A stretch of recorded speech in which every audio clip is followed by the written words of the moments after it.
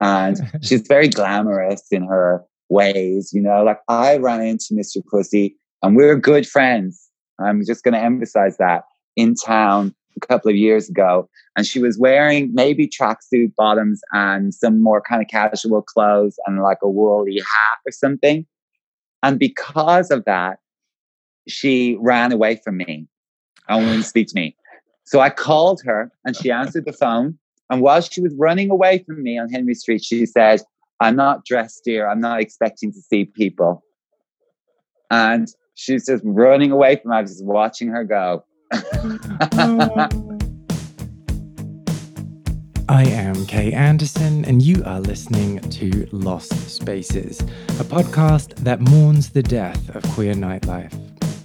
Every episode, I talk to a different person about a venue from their past, the memories they created there, and the people that they used to know. Mr. Pussy's Cafe Deluxe was a cafe and restaurant dreamt up by Jim Sheridan, Gavin Friday, and Bono from U2, and hosted by old school drag legend Mr. Pussy. Opening in 1994, the place quickly established itself as the place to be seen in Dublin and hosted a number of record launches and after parties. But just as quickly as it arrived, it disappeared, closing within a year of its opening. I caught up with drag superstar, singer and recording artist Veda to discuss her time working at the cafe and the adventures she got up to.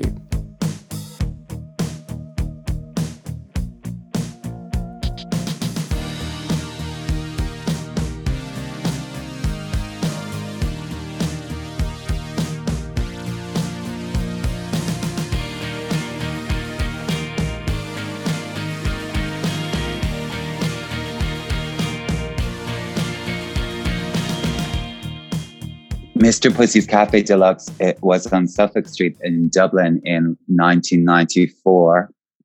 And I was in college with one of the managers there. And from the moment I heard about it, I knew I had to work there. And luckily for me, I managed to wrangle myself a job. And I would say it was probably my favorite place that I've ever worked and the best job I ever had. Oh, and what is that? It was a time in my life that was very special, something that you can never recapture. So it wasn't the best job in terms of how glamorous it was, because I was essentially just waiting tables, and it wasn't the best paid job or anything, but it was so fresh as a concept, and especially here in Dublin, because it was a drag cafe, late night bar, restaurant run by a drag queen and some rock royalty. So it had a very special flavor to it, you know. Like Mr. Pussy is a legendary drag queen, English drag queen, but who's been living here in Ireland for years. And she's been swinging since the 60s. And she's absolutely fierce and amazing. And she was in business with Bono's brother and members of U2 and Gavin Friday, who is the lead singer of the Virgin Prunes and a great artist in his own right. And that was the mix of business partners. And the place was art directed by Gavin Friday. So it was incredibly camp, incredibly over the top. You have no idea. I've never seen anything like it before or since. It was absolutely hideous, but in the best way. Anything that you could spray gold and stick to the wall, they would, you know. And there were effigies of cocks everywhere. There were cocks everywhere, and lingerie and boobs and feathers everywhere, fish on string hanging from the ceilings, mirrored everything, booths everywhere. It was really, really camp, but it was quite edgy, and it still had that kind of thing that a gay man can do, where it's such extreme bad taste that somehow it's the height of fashion as well. Circles background, yeah.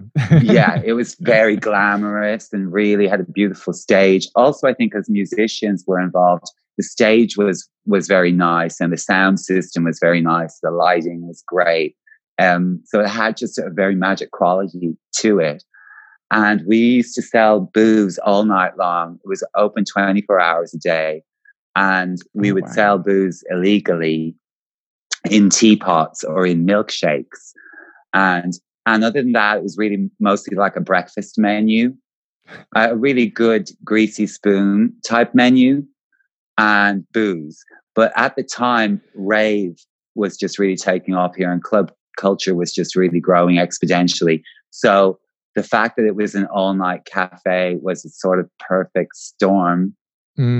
So it was a place, especially at the weekends, that would just be hopping all night long with all kinds of DJs and clubbers and, you know, party people. It was very hard to get into at the weekend.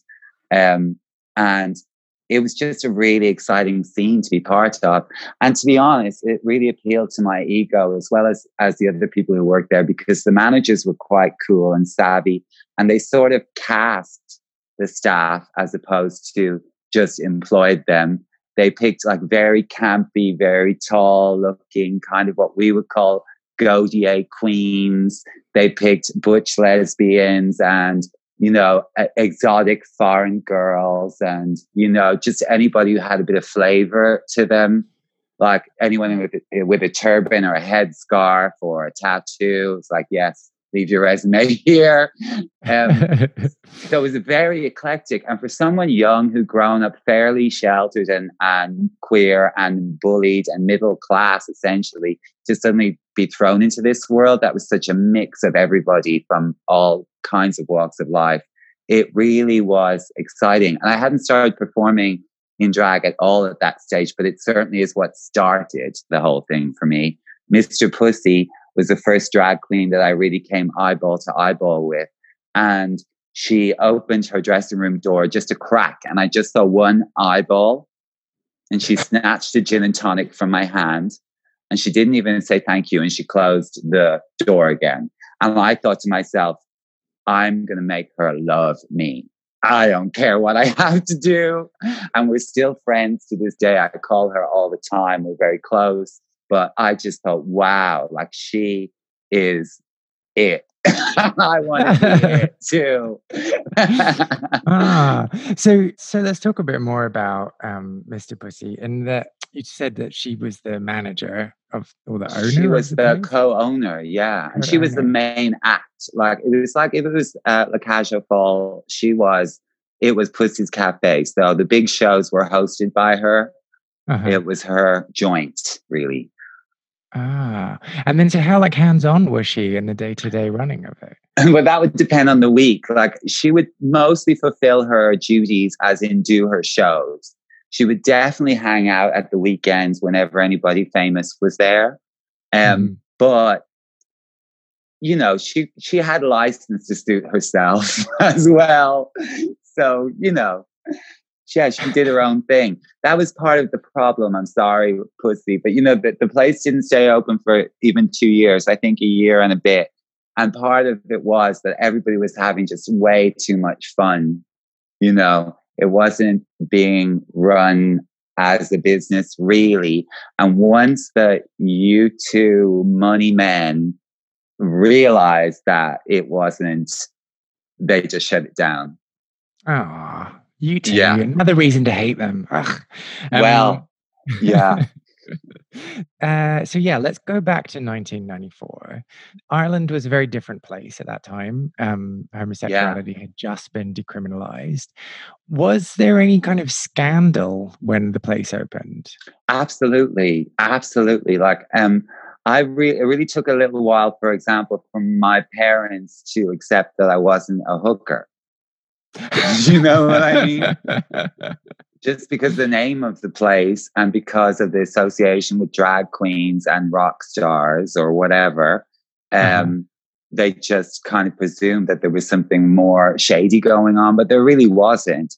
But it definitely had that air of scandal about it. But that's also was part of the appeal. And it was all painted black on the outside and it was all curtained up. You couldn't see anything. And there was a doorman.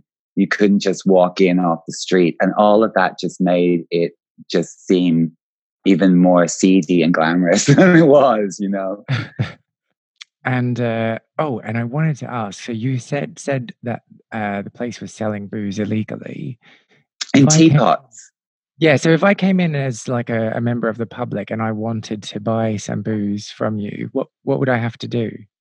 Well, it was totally legal for us to sell booze for most of the day and night. It was only after, I think, 3 a.m. that we weren't allowed to sell booze. So you wouldn't really be there at 3 a.m. unless you were with somebody who was in the know and there was a reason for you to be there. You know what I mean? There was I a wouldn't get past the different, doorman, so I mean, I wouldn't be there. But well, there was basically a different set of menus. There was like these shady menus and they had milkshakes. They had milkshakes on them, and the milkshakes all had options to add shots. And then they had teapots of what they would call things like Mr. Pussy's tea or whatever. But that would either be like a teapot of lager or a teapot of wine or whatever it needed to be, you know. And did you ever get into trouble for that? I don't think so. I don't think we ever got into trouble. We definitely had a few scares, maybe a couple of warnings, but I don't think that there was ever any big problem. They're very well connected, the boys, like very well connected. At that time, especially, you two were gods, you know. So at that time, Adam Clayton was dating Naomi Campbell. It was a particularly exciting time for them as a band too. And a lot of that spilled over into the restaurant because all of those girls, all of the supermodels were in Dublin a handful of times that year. And they were in Mr. Pussy's several times, just hanging out all night long. So it was like definitely the place to be then. It was bizarre. Yeah. Not always, but yeah, sometimes, you know, and definitely anybody big and gay who came to town for any reason would be there, if it was Eurasia or Boy George or whoever. And the Corrs used to hang out there. Anybody who was, you know, was Irish and on the up would hang out. I love that you're giving me a list of all these big gay acts, and then you're like, and then the Corrs would come. The funny thing is the Corrs were like part of Bono's entourage, really. Like the Corrs and U2 were quite chummy at that time. Certainly Andrea Corr. Yeah. And so you said at the top of the call that you were just finished college at that time? I was still in college, yeah. I was still in college. Yeah, by a thread, but yeah. I didn't finish college. Well, I didn't finish that college, but I was in college on my way to dropping out of college. And this was all part of my journey. It was entering Clubland and, you know, getting involved with promoting clubs and performing and doing all of that kind of stuff. So what I was studying business studies in Trinity College at the time. And that just wasn't doing it for you? Just wasn't doing it for me. Once I encountered Mr. Pussy's Cafe Deluxe, I was like, nah, let's just get out of that. So what else was then going on in your life at that time? Gosh, well, I was hanging out with a lot of queers on the scene, really. And there were very exciting clubs here at that time. Like there was a club called Elevator, which used to happen down in an abandoned factory on the Keys, and some very big clubbing events. And that whole scene was just blowing up here. It was just beginning to take off. And new clubs were opening here, like Pod, which became a very big club and festival movement. And I actually met John Reynolds, who opened Pod and was the owner of Pod and started the Electric Picnic at Mr. Pussy's. I waited his table and he poached me, essentially. And that's how I ended up leaving college and leaving all of that behind. He basically said, you know, I'm opening up this new bar called the Chocolate Bar, and I want you to come and work for me. And I did. All because of your serving skills.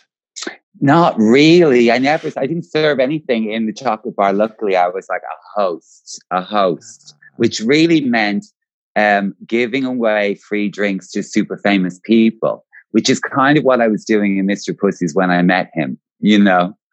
So it was just an extension, except I didn't have to actually take orders and serve food or do anything in the chocolate bar. I just had to dress up a little bit more and and get Swan paid around. I can get paid a lot more and swan around. Really, that's the truth.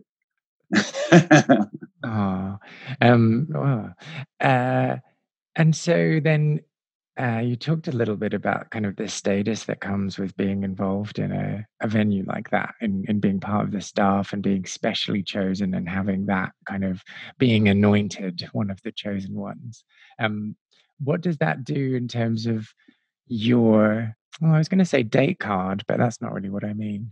But like, does your kudos instantly go up with people that you meet? I don't know. You know, I think that's a scales. Your kudos thing. It goes up here and it goes down there.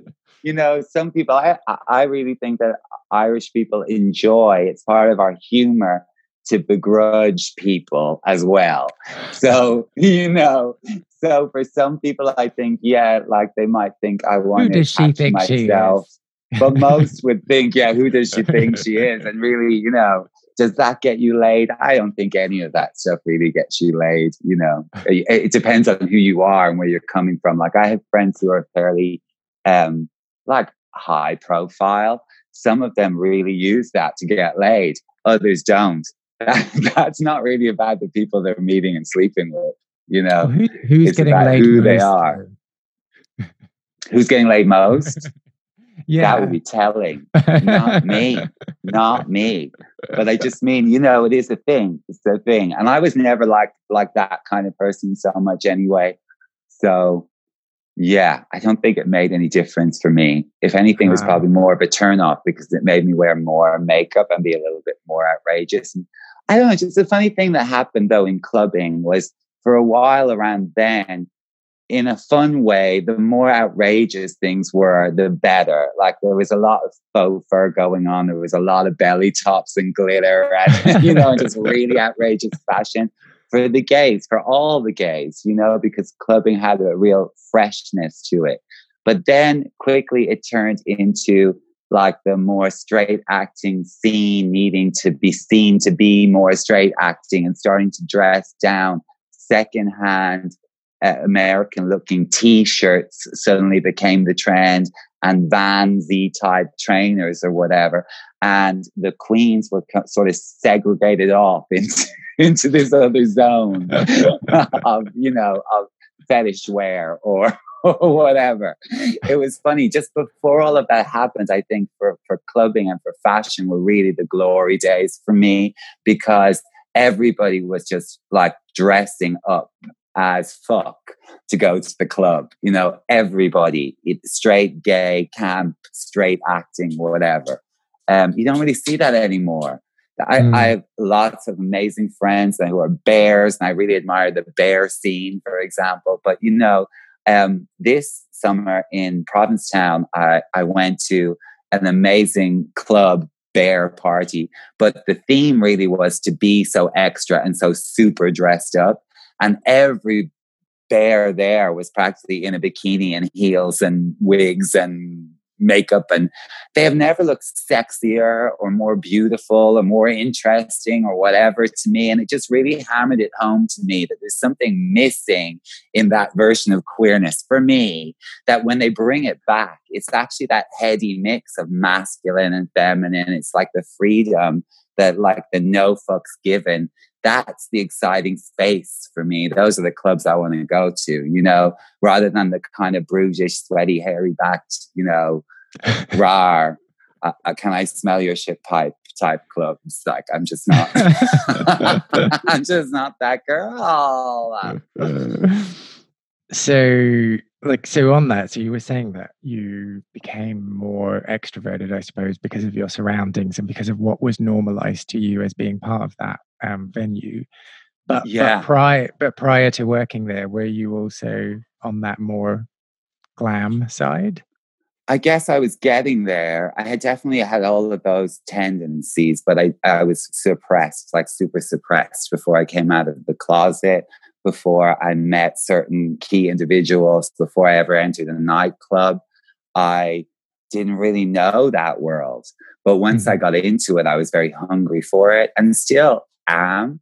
And I really enjoyed the challenges back then of really not having very much and wanting to turn a look at the weekend, really wanting to look amazing. Like we used to pool resources a lot with friends, share clothes, lend each other things, buy vintage things, make things.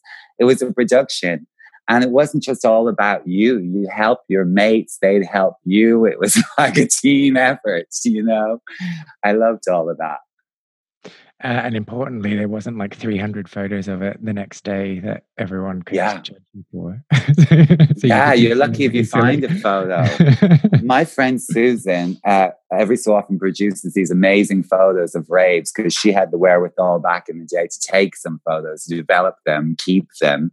And she just pulls out these photos of us, maybe looking a little bit worse for wear, but like in incredible outfits, just lying around at after parties wearing incredible outfits that I had no idea where they are, where they came from. So describe some of these outfits to me. What was your favorite? Well, one that we still talk about that we had a name for, it was a big, basically it was just a big long sleeve pink fur jumper with extremely long fur, and we called it the I Can't jumper because myself and Susan like kind of made it together, and then when I put it on, it looked so crazy that I was like, I can't wear it. I can't wear it. And then we were just kind of falling back laughing, and then of course I wore it. I was like, okay, I can wear it. But it was one of my favorites because like it was such a stupid thing to wear to a rave. I almost died of the heat. And it looked like something maybe kind of that would be around a very frou-frou granny's toilet floor in a way. It was very bathroom in its aesthetic, but it was still fun and sort of Bjorky, I suppose, as well. And I guess that was one of my faves.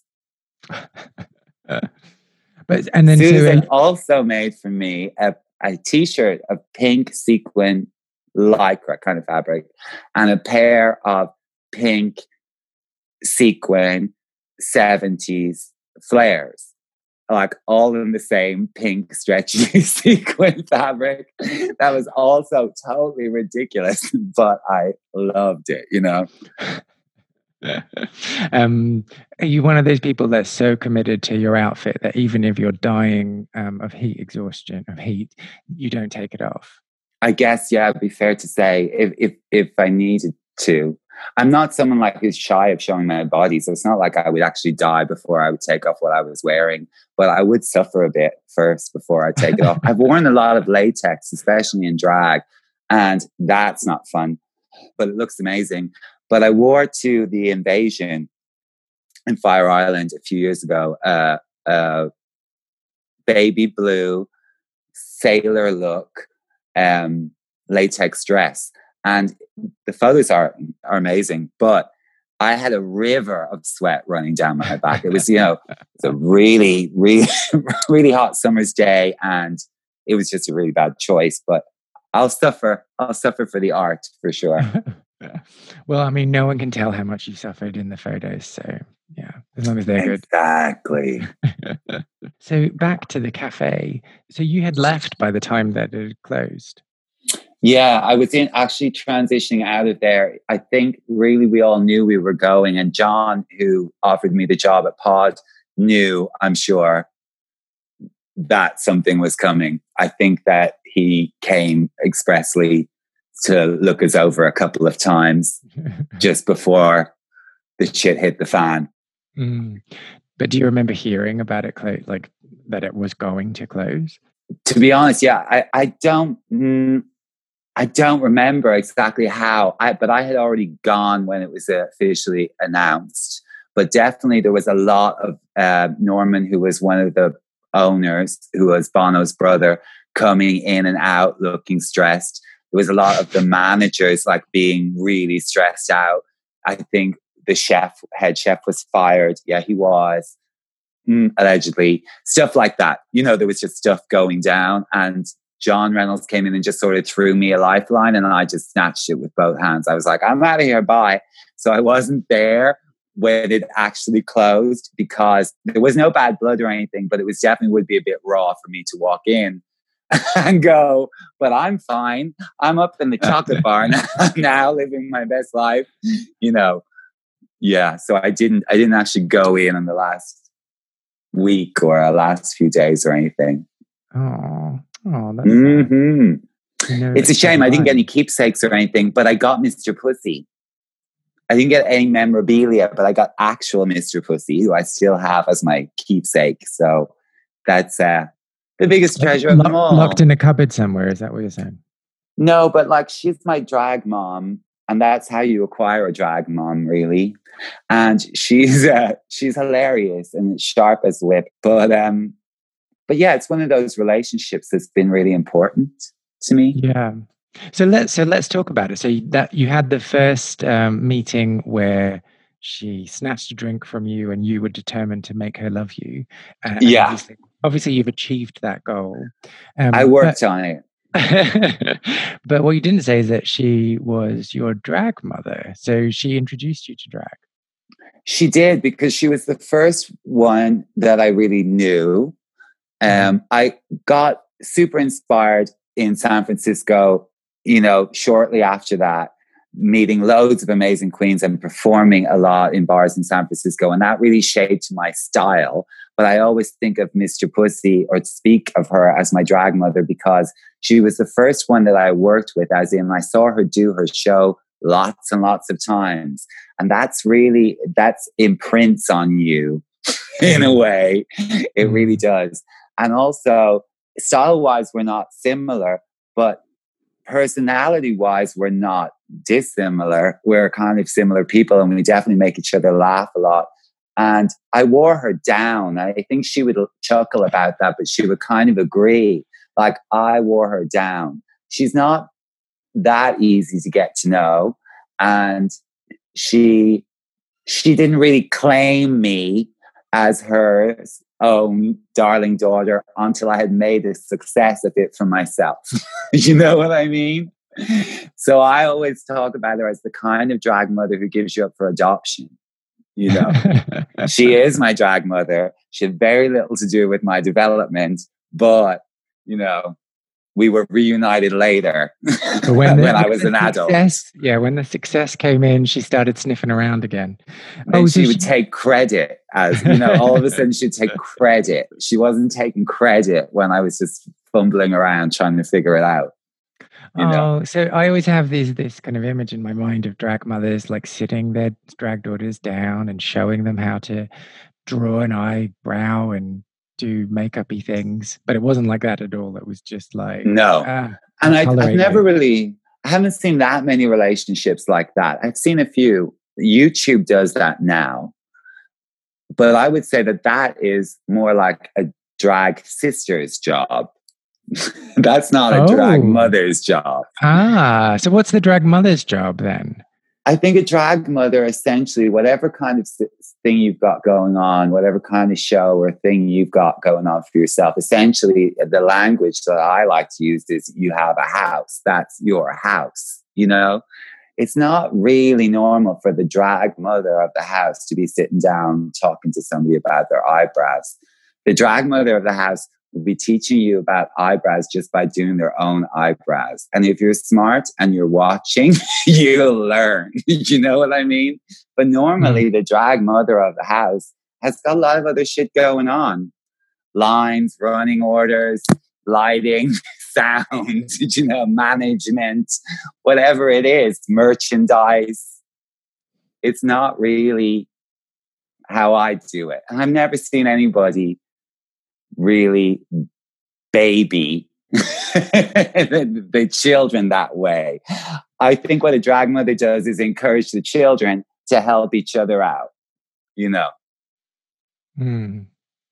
And so sorry to dart all around the place, but you were saying before about how that, um, that dressing up kind of helped you to explore and led you to the path of drag. Do you remember your first time in drag? Yeah, oh gosh, I remember it like very, very well. Um, I have a friend who is currently living in New York. He's a filmmaker and a really sweet guy. And he and I lived together in college around this time. And he started doing drag. His name's Paul Rowley, and he had a drag character called Impala. He started doing drag while I was working in Mr. Pussy's. And I guess this is what I mean about drag sisters. And drag sisters are the people who really help you out. So she was my sister. And I used to help her get dressed and dragged up for gigs. And we would go together and hang out together. But I had never done any drag myself. But I was seeing a lot of drag in Mr. Pussy's and experiencing it vicariously through Paul. And I really didn't have a big ambition to become a drag queen, but I went to San Francisco to visit Paul after he had gone there to live. And so I went there to visit him. And for fun, I agreed to perform with him at a club called Tranny Shack, which was a big swinging scene there at the time. So I arrived in San Francisco the day of the performance, and it was a Tuesday morning, and we performed that night, Tuesday night at Tranny Shack together. Our band together was called the Fashion Olympics, and we performed I'm in Love with a German Film Star. I don't know if you know the song. Yes, yeah. It was my first ever drag performance was with Impala doing that song. And I saw the rest of the show. And the rest of the show is why I became a drag queen. Well, that experience, definitely that night, the whole night, but especially seeing all of these other drag queens. I had never really seen like a gender fuck drag.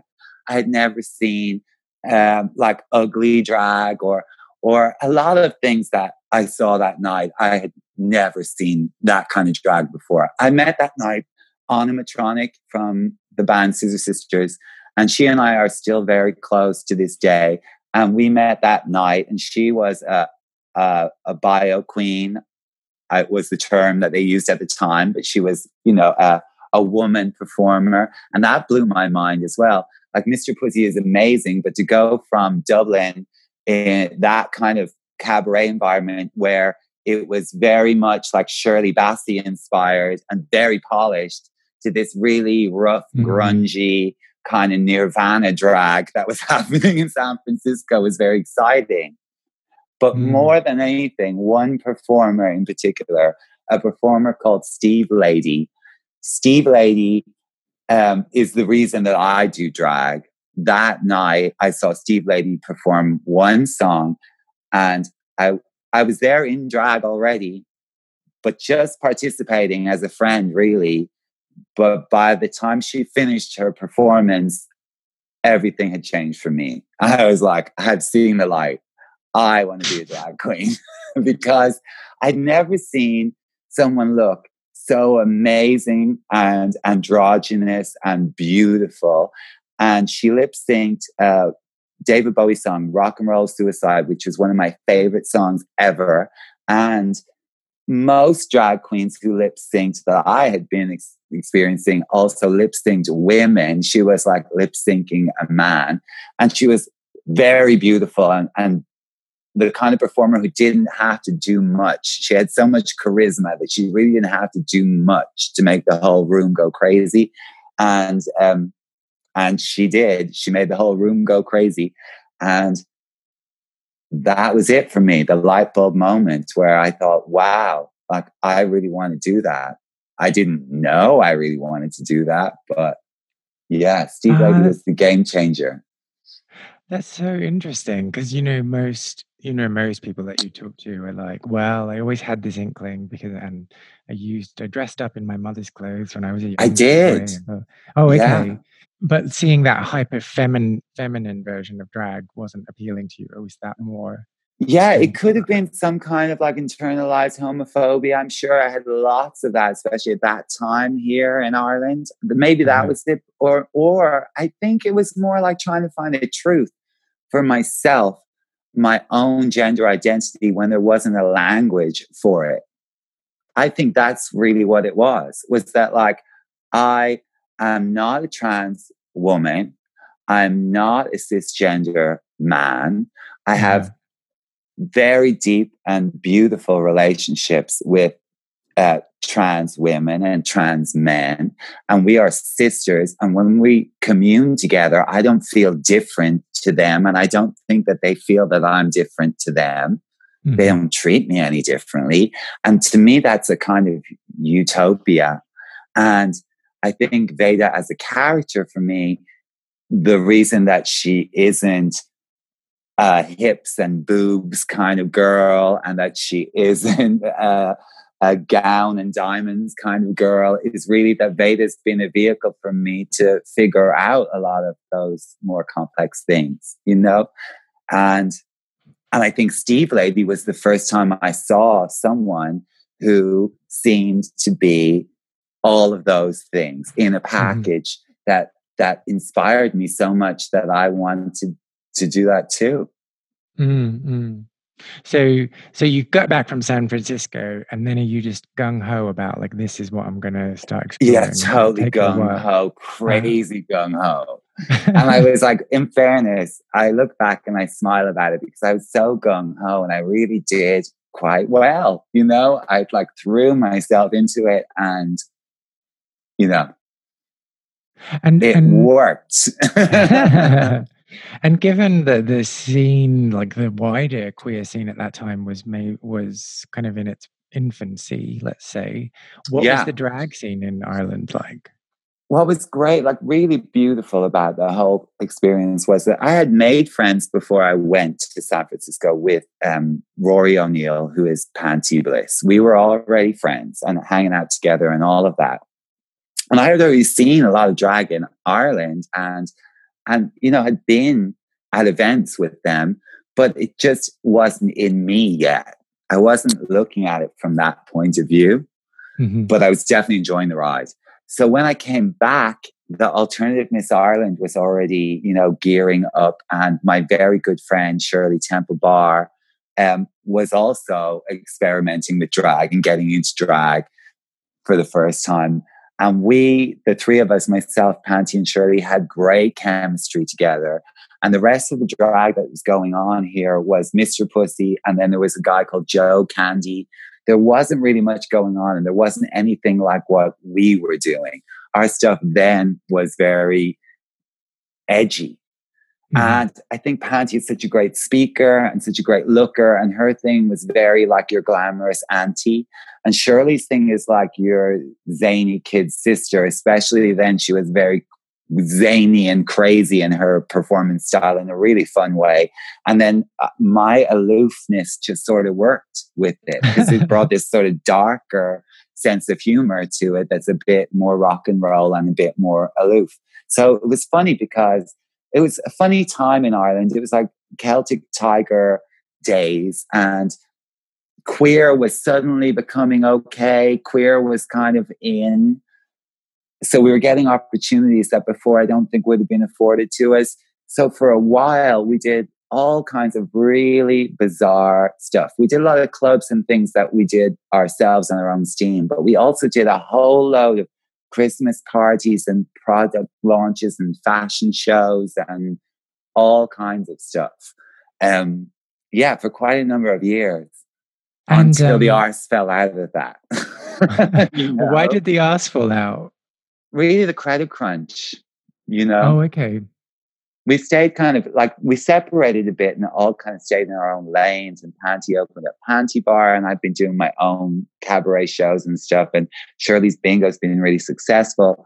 But you know, I think everybody just kind of cruised along on that wave until the credit crunch, and then I think everybody had to work so much harder to get a crowd into a club. You had to just work so much harder to make it work. But that wasn't all bad either, you know, because that kind of um, having to rely on yourself and your own resources and dig a bit deeper actually can make you happier. So even though I hated the recession for some of the things that came with it, there were some things that came with it that, that definitely made me a better person. But I mean, still, shit. It is shit. It is shit. I guess I just mean as a drag queen. Like for a while there, I would go out and buy something new to wear every single week without a thought. And then the credit crunch happened, and you're just like, what was I even doing? Why was I buying fucking something new every week? What kind of hole do I have in me that I had to buy something new every week? It's ridiculous, Okay. So it gave you that opportunity to rethink your priorities. And there's another one coming. Sorry. I know. I'm ready. I'm ready this time. I'm ready. I have a sewing machine. I'm ready.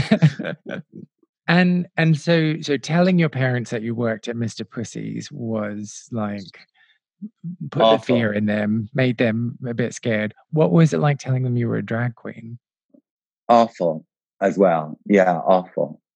Really bad. I don't think either of them were into it at all in any way. It was like years and years later before my mom ever came to a show. My dad associated, I think, drag queens and all of that with sex work. I think trans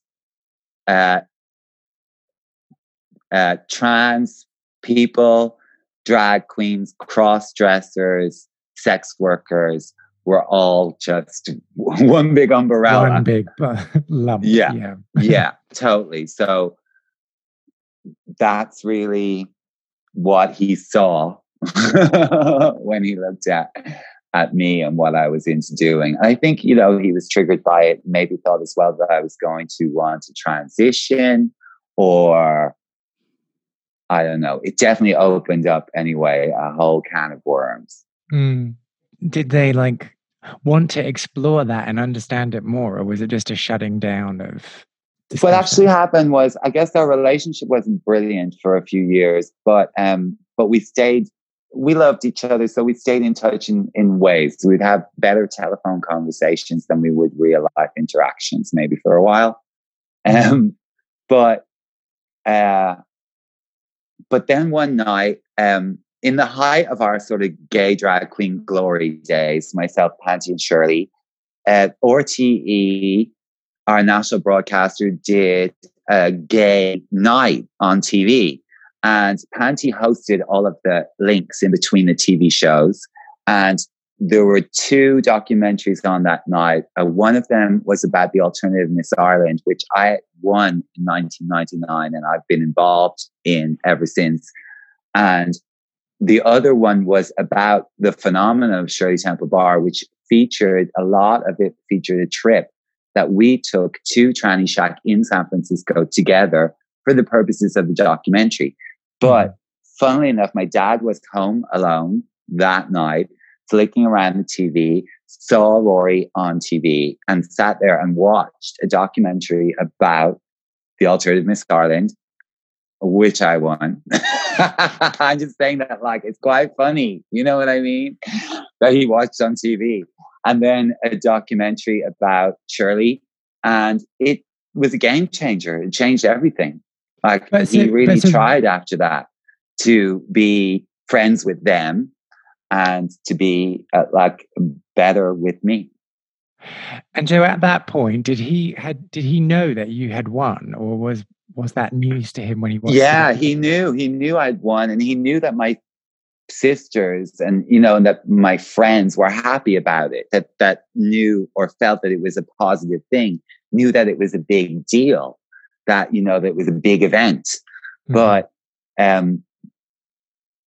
he didn't understand what it was. But then I think to see a documentary about it and how fun and fabulous it was, and also how big and glamorous it was, and also that it raised so much money for people affected by HIV. And also Rory's just a great politician as well. So she's a great person to mediate between you and your dad via television.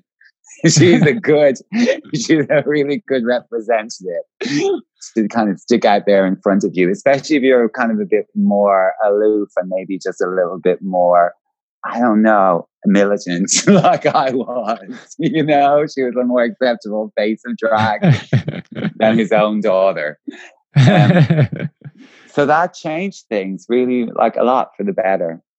So the lesson here is, if you are struggling in your relationship with your parents, make a documentary. Yeah. Okay. Yeah. All right. Well, yeah. I mean, it's great. That's great advice for people listening. Or maybe the lesson is try and bring them with you. You know, just try bring them with you. You know, just try. Did you ever go to Mr. Pussy's Cafe Deluxe? Well, if you did, I would love to hear from you. Please share any photos or anecdotes or stories that you might have. You can reach me through social media on Instagram, Facebook, Twitter, under the user handle KAndersonMusic. And you can find out more about Veda by following her on Instagram, Veda Lady, VEDA Lady. Lost Spaces is not only a podcast, but a concept record as well. I've been writing songs about queer venues and the people who used to live their lives there, and will be releasing songs over the coming year. You can hear the first single, Well-Groomed Boys, which is also playing underneath my talking right now, on all good streaming platforms. If you liked this episode, I would really appreciate if you subscribed, left a review on Apple Podcasts, or just told people who you think might be interested to hear it too. I am Kay Anderson, and you've been listening to Lost Spaces.